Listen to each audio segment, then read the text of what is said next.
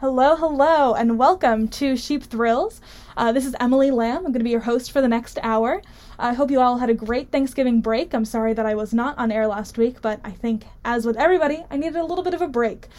So I hope that you guys, managed to survive a whole week without Sheep Thrills. But we are back in the studio. We've got 3 more weeks in the semester, and we've got a really exciting show tonight.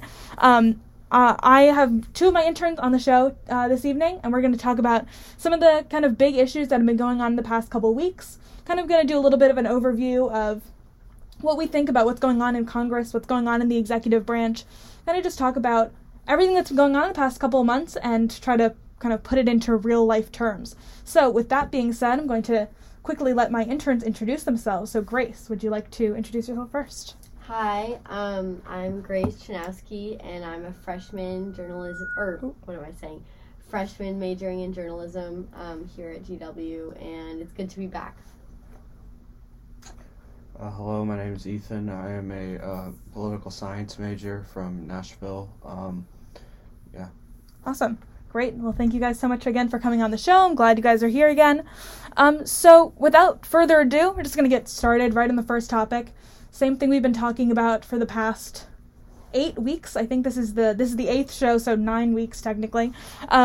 It's Congress. There's been obviously a lot going on in Congress for the past several months, and we've got a lot coming up. So the first thing I want to talk about, obviously the Build Back Better Act was finally passed through the House a couple weeks ago, kind of not against all odds. We kind of knew that it was eventually going to pass through the House, but we didn't know kind of in what form it was going to pass.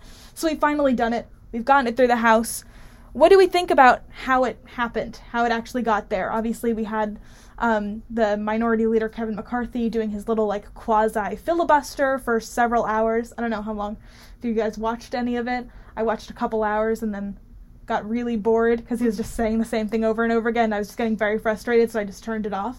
But what do you guys think about how it happened? Do you think that it was like a genuine portrayal of progressive values? Do you think it's going to pass through the Senate? What do you think about McCarthy's filibuster? Just any kind of initial thoughts right off the bat. I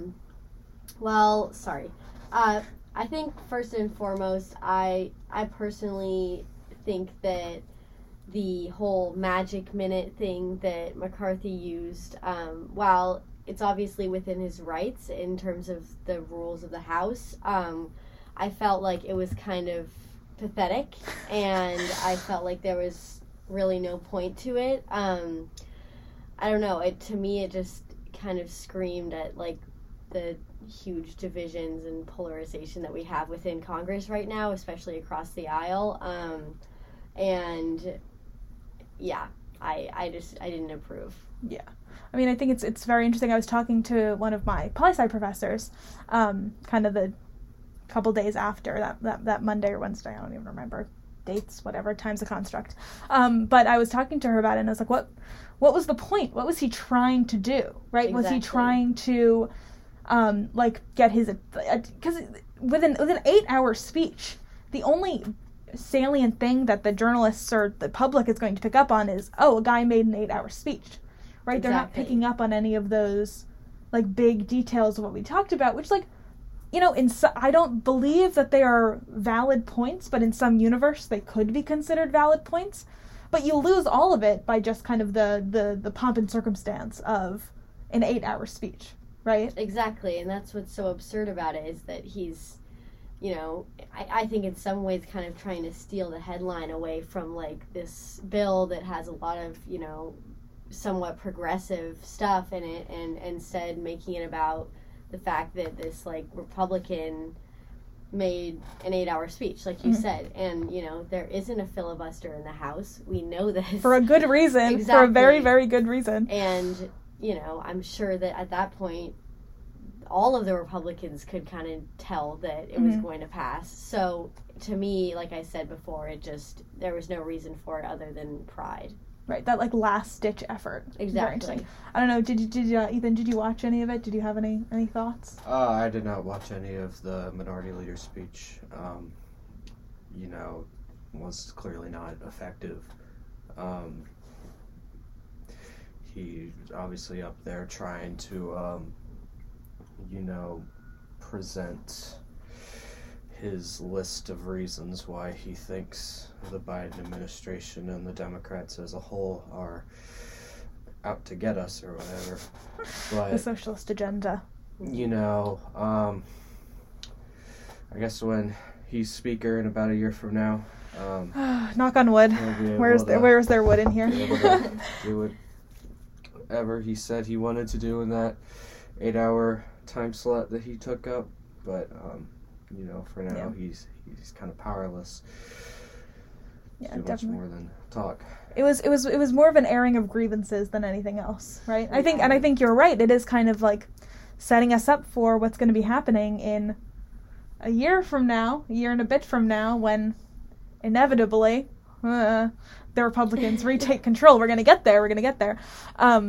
But I what was the other? I was going to make some. And the other thing, I don't know. Again, I don't think either of you watched this. I was on C-SPAN all night because I'm boring. But the list of, or the Republican members sitting behind Kevin McCarthy all night, they like rotated out because they got bored. They need to go to the restroom. No, exactly. And they were all of them just dead face, just bored out of their minds. And I was, then if you look at social media and you saw what all the Democratic members were doing, they were like heckling Kevin McCarthy. They were like in the cloakroom, just like hanging out. I just think that's such an interesting like dichotomy between Kevin McCarthy just trying to make this extremely serious moment versus what kind of the rest of the political community thought it was, including journalists, including Republican members who just kind of thought, oh, it's just a joke. Right. Just this big joke, and he's kind of like, in some way I kind of felt like he was almost degrading the process. Exactly. Right? Like he was just not taking this process seriously, and he was just using it totally as an audition for speaker, right? Down the line. Yeah. Which, by the way, like, is he even going to be speaker down the line in a year and a bit, right? Or is it going to be some kind of like Trump anointed person? Because Trump does not like McCarthy very much. Is that true? Yeah, there's a lot of commentary, at least, that this was kind of his audition, quote unquote, for speaker. That makes sense, considering the last person to have a record that long for a magic minute was Nancy Pelosi. Mm-hmm. But then let's think about what the difference is between what issues, right, Kevin McCarthy was doing his magic minute on versus Nancy Pelosi. Nancy Pelosi was doing hers on Dreamers, on immigration, like this really important piece of legislation. Obviously, Build Back Better is extremely, extremely important, no one's saying that, but, he was basically doing a filibuster against universal pre-K, against decreasing insulin prices, just, exactly. And that's, we'll also get into this a little bit later, but Democratic messaging. Right. What are the Democrats going to be messaging around in the midterms? We'll get there again, but I just want to kind of tease that idea as well. But anybody have any let's move on from McCarthy, and let's talk about where the bill goes from here, right? So the Build Back Better Act is basically reconciliation. Obviously does not require a 60-vote majority in the Senate. Mm-hmm. So we do have 50 votes in the Senate, so theoretically, right, everything we want should pass, right? Right. So what are our chances now, moving forward, of the bill in its current form passing through the Senate, knowing what we know about the current makeup of the body? Well, you phrase it as anything we want to pass can pass, but the issue is that, at least as far as I know, nobody in this group is from West Virginia or Arizona. I wish. So, the problem for the Democratic Party is that anything that they wish to do has to go through those two members. Mm-hmm. Anything that those two members want are probably not going to be liked by some other more progressive members. That the party as a whole would probably more agree with their way of thinking. Mm-hmm. The progressive members, that is. So, really this comes down to Manchin and Sinema at the end of the day, what they will be willing to pass, and it seems like they have two separate agendas that are harder to pin down than we originally keep thinking they are.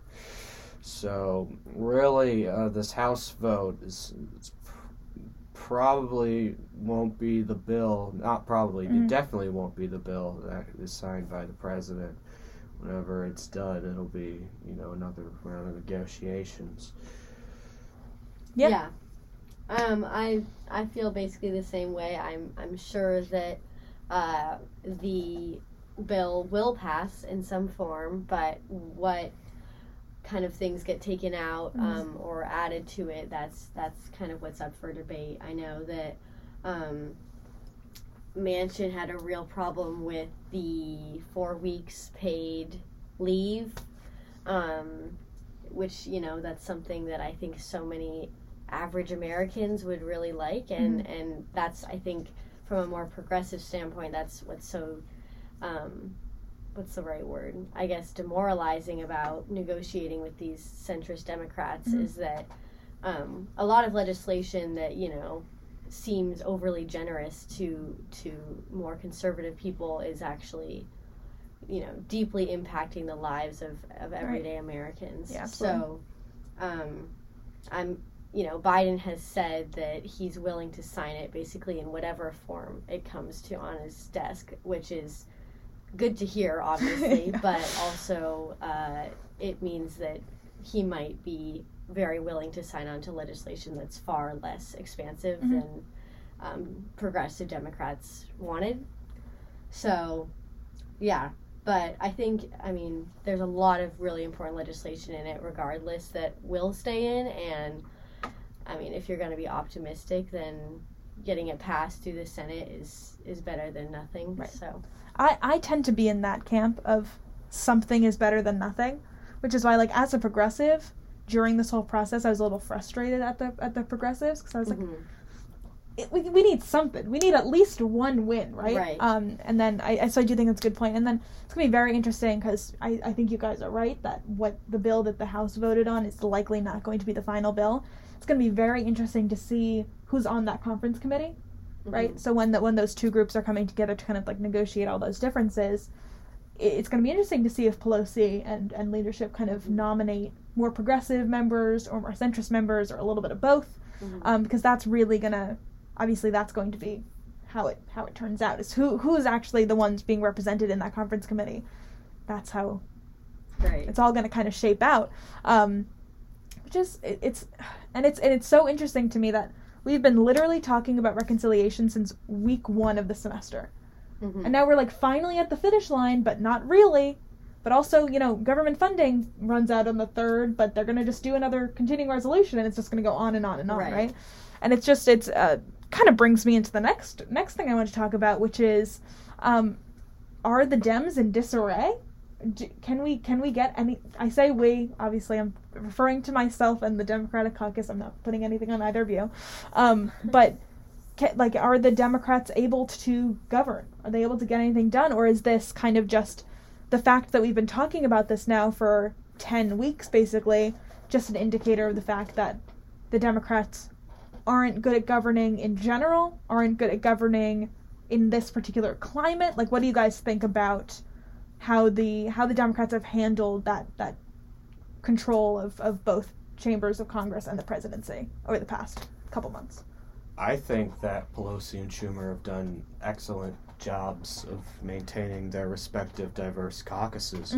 I would say no, they're not in disarray. They're actually, legislation takes a lot of time to get passed. This isn't the first time that a party with a trifecta has had some struggle getting their legislation over the finish line. Obamacare took a bit longer than this. Obviously, it's a different type of bill, but at the end of the day, this is, it's going to go through these negotiations. And the fact that we're having these negotiations, I think, is pretty healthy. I disagree with a lot of the things that the more Manchin wing of the party is wanting to gut out of this bill. I think this bill needs to be passed in, a way that is beneficial, that has the right amount of funding in it for the right programs. But no, I think the media would love for the Dems to be in disarray. It gives them more things to talk about. It gives Jake Tapper more to talk about. But I think at the end of the day, no, the party's fine. And that's a good point. I think I truly believe this. I think that Nancy Pelosi, beyond her politics, beyond whatever, I think she's one of the greatest politicians of our time, maybe ever. I think she's just really good at what she does. Mm-hmm. And so I do think that it is a very unruly caucus, you know, in that it's very diverse. There's a lot of different interests at play. There's a lot of different things going on, and she has managed to work that pretty well in her favor. No, yeah, being able to put together, you know, people like Pramila Jayapal and Alexandria Ocasio-Cortez, and then people like Josh Gottheimer and Stephanie Murphy, you know, being able to handle a caucus of that size and being able to, you know, get them all on board with this legislation, you know, and Schumer as well. Schumer is Senate Majority Leader Chuck Schumer is someone as well who has done a very good job of handling his caucus. You know, we may hear a lot of things about Manchin in the headlines, but, you know, at the end of the day, Senate caucus is a lot more united than I think the media would like to give them credit for. Yeah, I would agree with all of that. I think, you know, there's obviously, like we're seeing across the aisle as well, there's kind of this splintering off of the more moderate Democrats versus progressives, like Ethan mentioned. But do I think that means that our party is in disarray or my party in disarray? No. Like, I think that's just politics, and I think that there, especially after the passing of the infrastructure bill and hopefully the passing of Build Back Better, there's really no reason to say that they're like failing, because, you know, it takes a lot to pass that kind of thing. Right. Yeah. I think it's a really good point. You know, the other thing, I don't have this information right in front of me. I'm just recalling it off of a study. I don't know if you guys are familiar with Punchbowl News, but it's new news publication. It's actually a very good newsletter. Plug that, whatever. But they did a survey of Hill staffers, and they basically said, like, who do you think is the best leader on the Hill right now? So, like, Pelosi, Manchin, Schumer, whatever. And Pelosi was, like, far and away the top, and then down. Like, McConnell was, like, basically not on the list. Schumer was basically not on the list. Right. So it's very interesting to see kind of how that leadership is kind of playing out as well in terms of, like, who's coming to the forefront of all these negotiations. Wait, you said Schumer was not on the list? Schumer was low on the list. If, like it was Nancy Pelosi was, like, 70-something%, and then everything else was, like, pretty significantly lower. Yeah. I don't want to get this wrong, but I'm pretty sure that no one was above one of the Republican leaders. But I don't remember which one it is, so I don't want to say it. But anyway, I just think it's interesting there that, again, like, that splintering also within the Republican Party is very interesting. We've seen a lot of that in the past couple weeks. I mentioned this before we went on break for Thanksgiving, but there's 13 Republicans that voted yes on Build Back Better. No, on infrastructure. On infrastructure, obviously, yes. Thank you for correcting me on that. And then again, there's Republicans all across the caucus who are saying, oh, you need to strip them of their committee assignments, which is, like, I mean, I understand the need to keep the caucus strong, right? But then nobody is saying, in terms of, obviously it's a different situation, but in terms of infrastructure, nobody's looking at those 6 Democrats that voted no and saying, oh, you need to strip them of their committee assignments, you need to, you know, publicly shame them, right? So it's very interesting to see how the two different caucuses are kind of handling those two, like, different types of internal division, right? Right. Yeah. That's, like, really interesting to think about. I just think that, hold on, I'm, like, about to lose my train of thought. It's, like, going. I just think that I mean, senators and, like, congresspeople, like, they are there to vote. And so I don't understand. Maybe I need to do more research on the topic, but on a fundamental level, I don't see how one can propose to, like strip people of their committee assignments for voting a certain way and representing their constituents. Like, absolutely, it just doesn't make sense to me. Yeah, I think I think that's a really good point. You know, in the past, there's only been those kinds of, like, calls to, in terms of votes. It's been, like, if you vote against the person who becomes the leader, then that's when there's been, like, oh, you just strip them their committee assignments. Because, again, it's about, like, because the strength of the party is kind of the strength of your agenda, and the strength of leadership is the strength of your agenda. So you understand where it's coming from, but then that kind of gets into, a broader conversation that we don't really have time to super delve into today, but it's a question of like the two-party system in general. Mm-hmm. And is it a good thing? Is it healthy for our democracy? In my opinion, no, because then we get into the situations where we have those two really, really strong caucuses, and when you kind of try to go between those caucuses, then that's when you kind of you lose the individual members lose the ability to represent their constituents in like a genuine way, right? Because they're more concerned with voting the party line than actually doing what their constituents want to do, right? All these representatives in Northeast and New Jersey and Pennsylvania and New York, they need roads, they need bridges, they need tunnels, right? Kind of desperately. They all campaigned on it, right? So why can't they vote yes for it when it's a bill that's good? Well, I think that says, that speaks a lot to the current climate of the Republican Party and the whole ideology that it's either Trump politics or you're not a Republican. Right.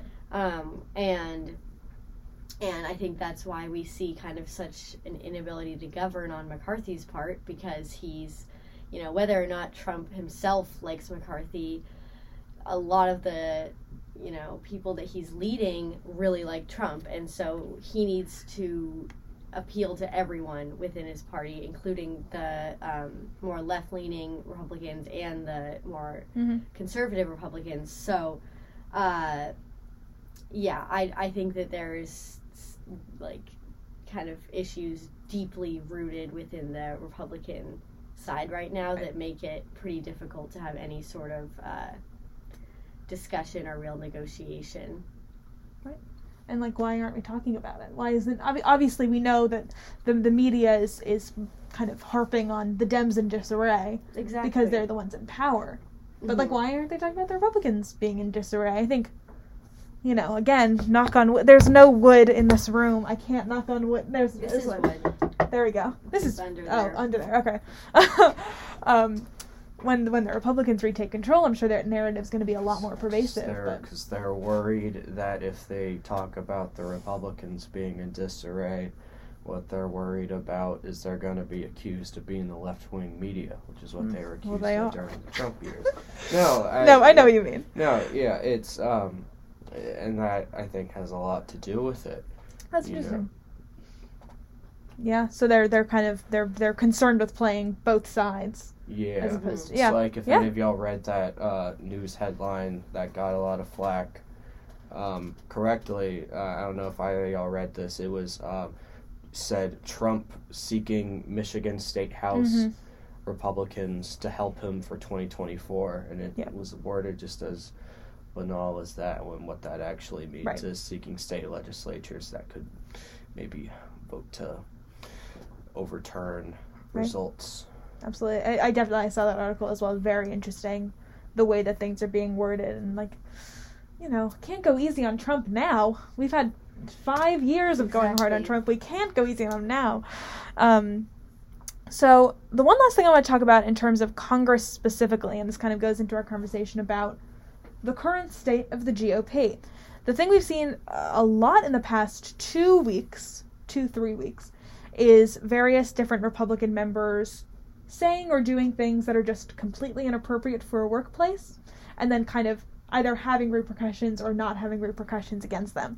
So I'm interested to hear what you guys think about each of those different cases. Obviously, the first one, the biggest one, is Gosar. He was, what's it called? Censured on the floor. I think removed from his committees. And removed from his committee assignments. So that's very interesting. Marjorie Taylor Greene, obviously she's done things over and over again. She was removed from her committee assignments earlier in the term.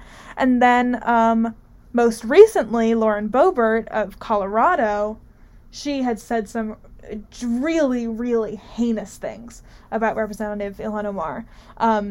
So what do we think? How should these kinds of situations be dealt with?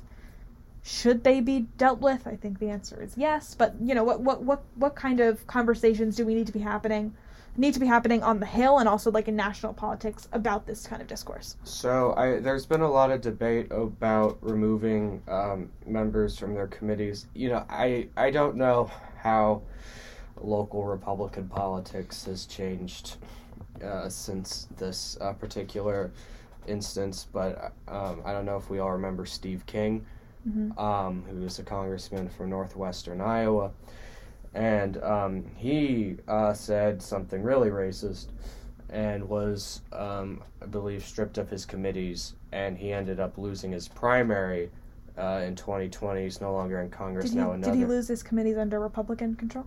I can't remember if it was the Democrats. I can't remember if it was Pelosi and the Democrats who voted to remove him, or if McCarthy ended up doing it.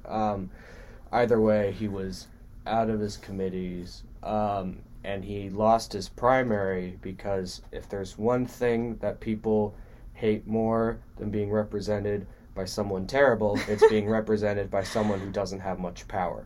That's very true.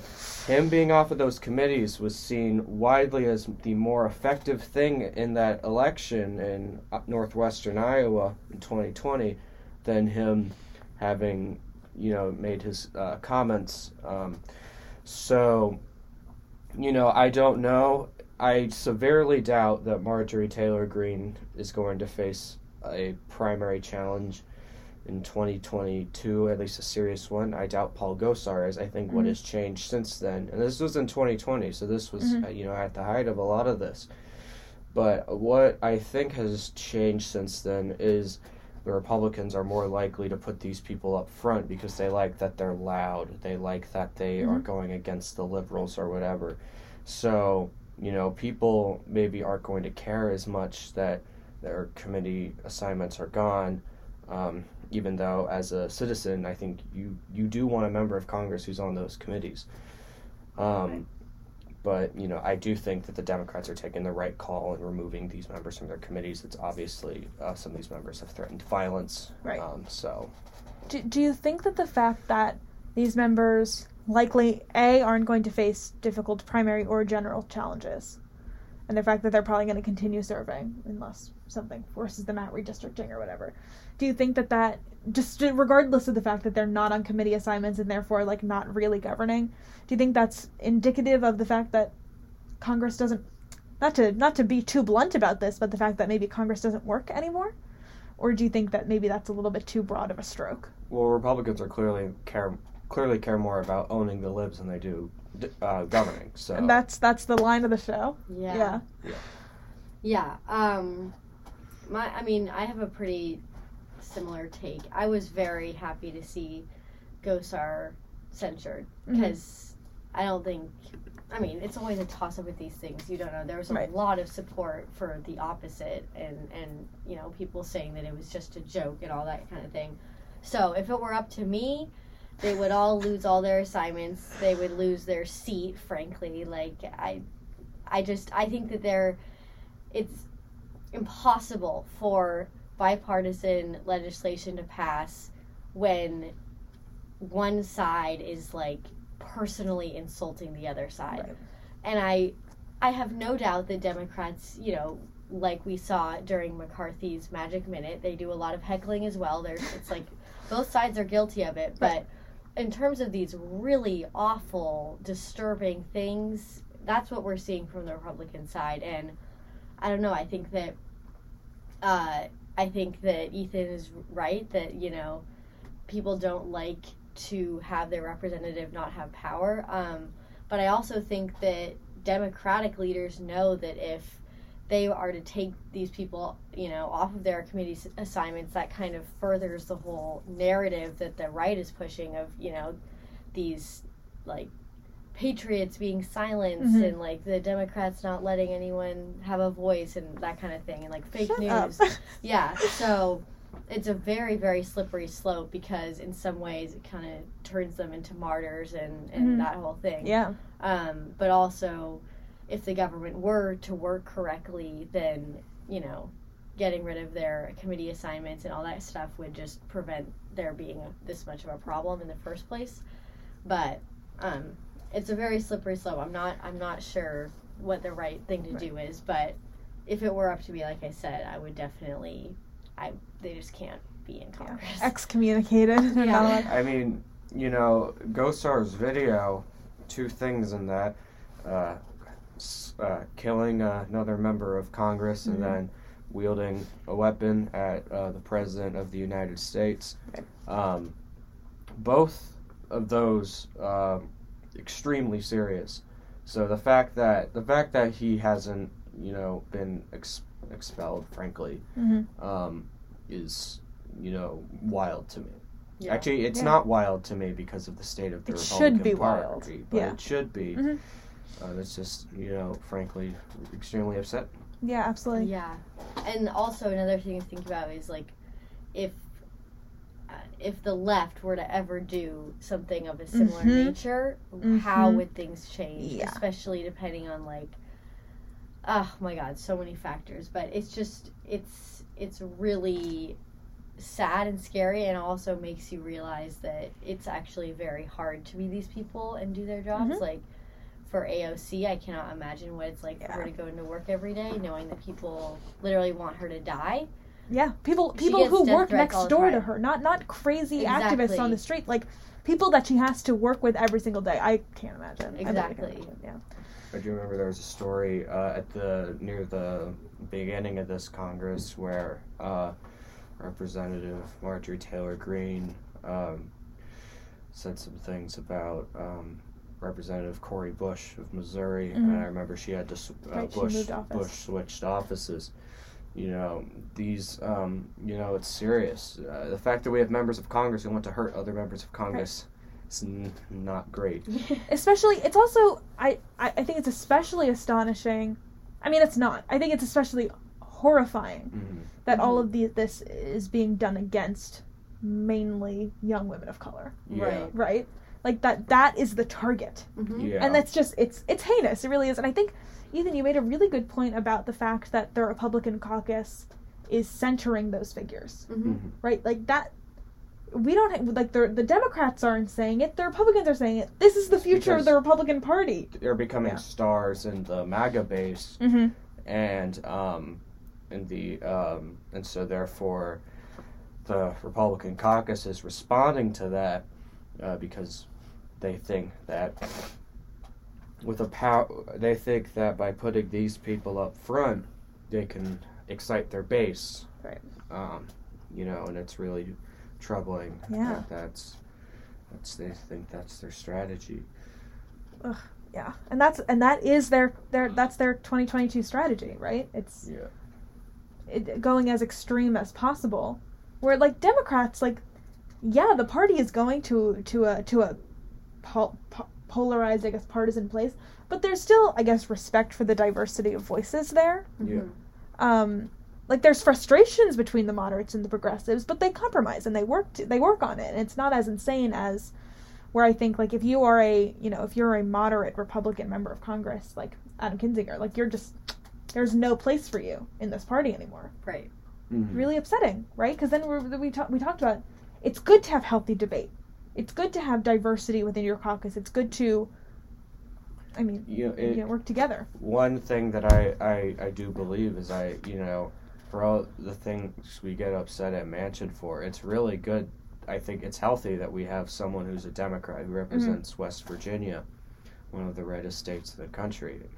If Republicans had more people representing, the Northeast or wherever, that would probably be healthier for their caucus because it'd force them to listen to more parts of the country. And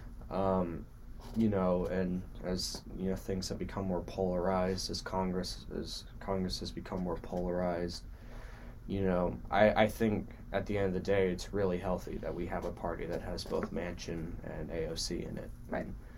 Right. And the Republicans clearly don't want something that looks like our party, so they are scrambling to create their unified version of their party, and they're uniting around some truly horrifying ideas. But at the end of the day, we have to make sure the Democrats were portraying ourselves as a functioning alternative that passes good legislation, that creates good jobs, that's going to fight inflation, that's going to create good health care, and that's going to do all these things with the diverse caucus. And I think for all the media narrative, I think we've so far we're so far doing a good job. Right. Let's just go right off of that. Let's jump into a little bit of a conversation about midterms. A year away. 11 months away. Oh dear. Oh dear. So you're right, exactly that. The Democrats' campaign should be, we lowered the price of insulin. We created bridges, roads, tunnels. Right? Mhm. Look at all these tangible things that we did. Will Democrats do that? Will that be their campaign strategy? Will they try to do that and then get derailed by stupid issues like critical race theory? Not that critical race theory is stupid, but the culture war around critical race theory is stupid. And then how are the Republicans going to campaign, do you think? Are they going to, again, like we talked about, are they going to run really far to the Trump right? Are they going to kind of be more moderate? What do you think the Democrats' chances are? Well, maybe there's a better answer if in a couple weeks Biden's tapped into the gas reserves. That's true. Maybe we'll have a better answer once the gas prices have reacted to that. But in the meantime, imagining that the economy is picked up, at the end of the day, that's what this is all about. Imagining that the economy has picked up in 2022 and we're at a point where inflation has slowed down and gas prices are back to normal. We don't know what the COVID situation is going to look like. That's also going to be a major new player. variant that just came out, right? Yeah. I imagine if I were in I imagine that the House is probably gone by now. That's no matter what. Yeah. People always are going to use the House of Representatives as their way to punish the party in power, and that's always going to be how it is. That's regardless of what conditions are happening, right? That's just what happens. The Senate's a bit different because the Senate, you're more likely to have personalities who are able to weather certain storms. So, I feel confident that congressional Democrats are not going to run the McAuliffe, don't Trump or whatever. Don't Texas, Virginia. Yeah. Who came up with that? Well, So Republicans have been saying don't California my Alabama or similar things for years now. Still bad. I mean, we tried it. It didn't. Did not work. Did not fit Did on not us. work. Did not fit on us. We shouldn't have tried it. But I feel confident that the congressional campaign isn't just going to be a bunch of resist libs. I feel confident that we're going to do a better job than that. I feel confident that we're going to have a pretty good strategy. Yeah. Republicans are probably...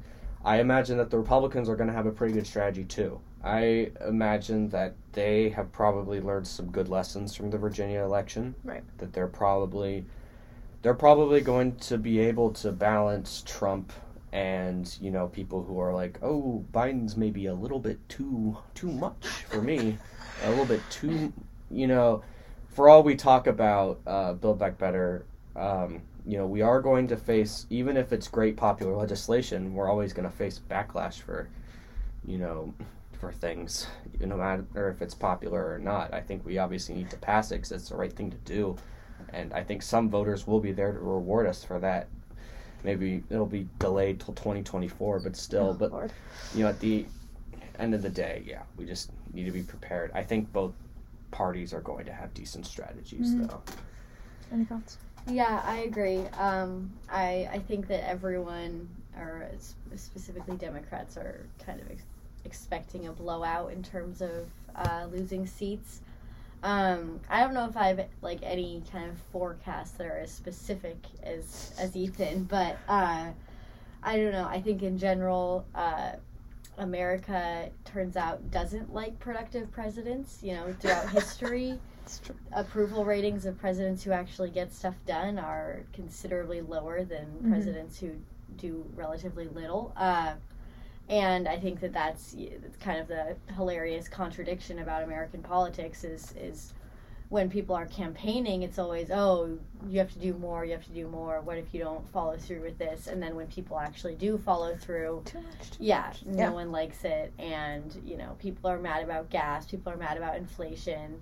And so I think that's just something about the Biden administration as a whole, is that, with midterms a lot of people were kind of sold on Biden in terms of this angelic anti-Trump, and I think that a lot of people who didn't do their research on both sides of the aisle are kind of realizing that no singular politician can provide them of their like magical vision. Right. And so I do expect that, you know, we're going to see some changes in seats and all that kind of stuff in 2022, just because, you know, that kind of perfect thinking can't really happen. Right. I think Biden's popularity is so low right now that's definitely going to, it's especially what Ethan, what you're saying about the economy and inflation and everything, that's going to definitely contribute. People decide if they like the president, they look at the gas prices, and then that's their and that's how they make their decision. Biden was popular when he was at his most popular. It was at a time when gas was pretty cheap. So, you know, COVID's obviously going to mess the economy in various ways. That's going to do a variety of things, especially this new variant. Delta seemed to hit right at a time when Delta hit. What I'm trying to say is when Delta hit, we noticed the economy kind of got a little bit shakier. The economy as a whole looks like we're in for a pretty decent rebound. Right. So I think we're going to be having a very different conversation in 2022 compared to in 2021. I mean, at this time, you know, Ronald Reagan, at this point in his presidency, was pretty unpopular. So, you know, things always change. So, you know. I always think about, like, what is the memory of a voter? When a voter is in the voting booth 11 months from now, are they going to remember how they felt right now at this moment? No. They're going to be thinking about... They're going to be thinking about... what the economy exactly of November, on November 4th, whatever 7th, whatever it is. November 2nd, 3rd, 4th, whatever. They're going to be thinking about what the economy is of that moment. So Democrats, work on building the economy because that's the way they're going to build their votes. Right. Build Back Better, I think, does a great job Build of that. Back Better. Yeah, I think that those are all really good points. And we kind of touched on this a little bit, but I wanted to talk about a little bit more about the Biden and Harris administration. We're obviously not going to have a lot of time to get there, but in a minute or two, thumbs up, thumbs down on the Biden-Harris presidency. What are your main takeaways now that we are officially 1 year in of Biden-Harris? Well, overall, not just the things we've talked about. Overall, yeah. Well, like always, there's things that I wish were getting more attention that aren't.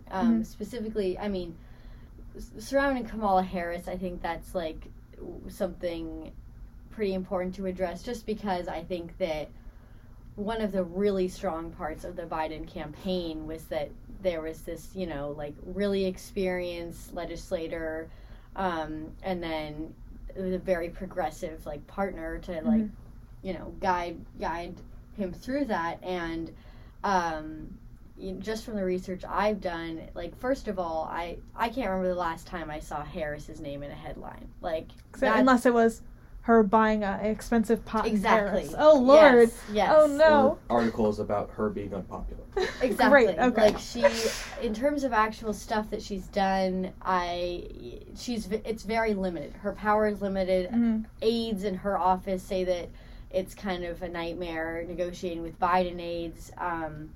And, all of that to me is really interesting, just because I think when a lot of people saw her elected as vice president, we were all thinking, okay, well, Harris 2024, right? Right.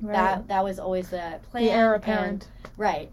And so to see her kind of have her microphone taken away in a way, it makes you think a lot more about, Biden's run for re-election, which he has committed multiple times to doing, and that kind of thing. And then overall, just in terms of rather than how they're doing as a team, but just in terms of action items, I think, Biden took on the country at an extremely hard time, and, there's things like the border that I think, as myself, I would really like to see more action done. I think that there's been a slew of somewhat embarrassing comments made by the White House regarding it, that kind of show that they're a little bit negligent surrounding the whole issue with that.